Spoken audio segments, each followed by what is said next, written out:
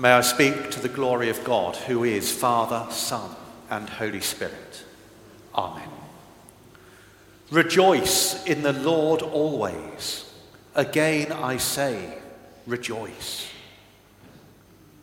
What are we here for? I don't mean life. I mean church. Why do we come to church? What is the purpose of coming to church? What is the purpose of being a follower of Jesus Christ, of being a Christian?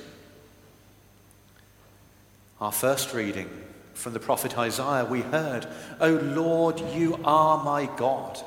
I will exalt you. I will praise your name."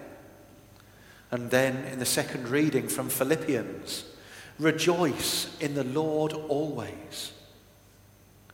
Rejoice in the Lord. Praise the Lord. Worship the Lord. Celebrate all that God has done. And then in Philippians following on, let your gentleness be known to everyone. Rejoice in the Lord, praise the Lord, worship the Lord, show your gentleness, care, concern, love to those you meet. That seems to be at the heart of why we are here, why we are followers of Jesus. Praise of God and concern for others. Has the church always been good at both? If we're gathering together at Mass to praise God and to show gentleness, do we manage both of them, or is our focus only one or the other? In how we live our Christian lives, do we manage to praise God at all times and show God's love and care to those we meet? This last week, the report on the Church of England from ICSA, the independent investigation into child sexual abuse, was released. It's horrifying, seeing how complicit the Church of England has been in the abuse of young people when they should be safe in the church. It is horrifying and feels so hard to celebrate being part of a denomination which has failed so many people so badly. But we must not give up. We as a church are called to repentance and amendment of life, called to sort ourselves out, ensuring that such things cannot happen again moving forward. In doing so, though, we need to acknowledge as a church that we have failed. Safeguarding procedures and such like should be helping to protect us from going down those routes again in future. We are called to have concern and love for other people, to prevent people being exploited as we worship God. Rejoice in the Lord. Show gentleness to all people.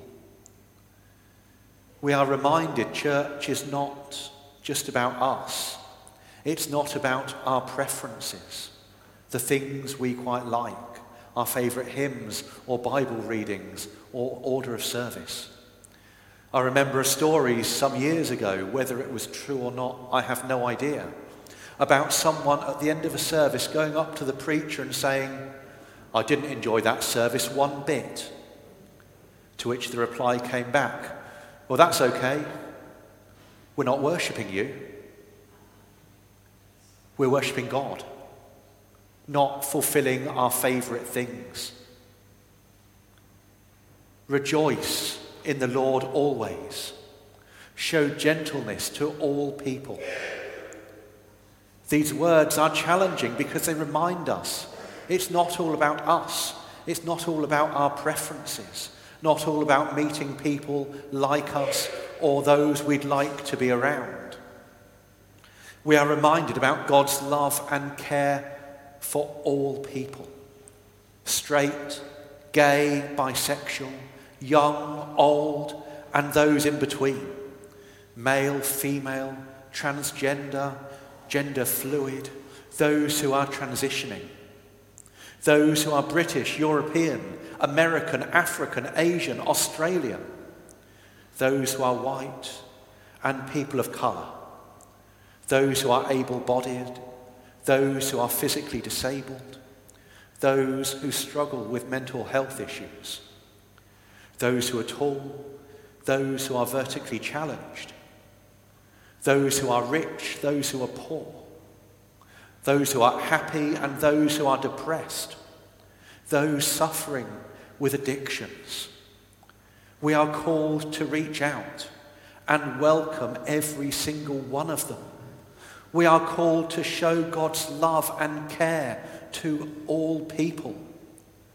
We are to reach out to them, to welcome them, not just those we like, but all people, remembering that each and every one of us is made in the image of God and is loved by God for the person they are, not the person someone else thinks they should be. Rejoice in the Lord always. Show gentleness to all people. This means showing real welcome and inclusiveness, accepting people no matter what is going on in their lives, no matter what has happened in their lives up to this point. It doesn't mean saying, okay, you can be part of the community if you pretend to be someone you're not. I'll give you an example. Would you tell someone they can be part of the congregation only if they wore stilts to cover up the fact they were short? I'd hope not. Or telling someone to pretend they were from a different place, maybe putting on a different accent in order to be part of us. Those examples are, of course, silly. But what about someone who's gay? Would they be told they could only be part of the congregation if they were pretended they were straight? Or someone transitioning from male to female or female to male? Would you insist they can only be part of the community if they deny who they now are? Even telling them that they should dress as a gender they used to be, or use a name which is no longer theirs, when they have struggled for years with a feeling of having been born the wrong gender in the first place. We need to accept, we need to welcome all people, no matter who they are. We need to love them. We need to show God's love to them. At the start of a wedding, we often hear the words, God is love. Those who live in love live in God, and God lives in them. Rejoice in the Lord. Show concern for all. Live in love. Live in God. God lives in you. Bishop Michael Curry, the presiding bishop in the Episcopal Church in the USA, often says that in a sermon, if you're not speaking about love, you're not speaking about the gospel. You're not speaking about Jesus. Because at the heart of the gospel is love. Everything we do leads to that. Love of God, love of our neighbour, God's love for us. Everything in our lives must facilitate that. In a couple of weeks, we have our gift day here at the Vale. If we are serious about rejoicing in the Lord always, if we are serious about showing gentleness and care to all, to each person, if we are serious about living in love, serious about wanting God to live in us, it must affect every part of our life. It must affect how we use our resources, our time, our money, our gifts.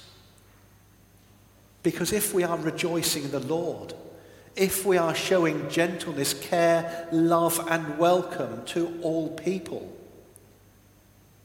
as a church, it necessarily affects how we support the local church with our time, with our skills, and yes, with our money.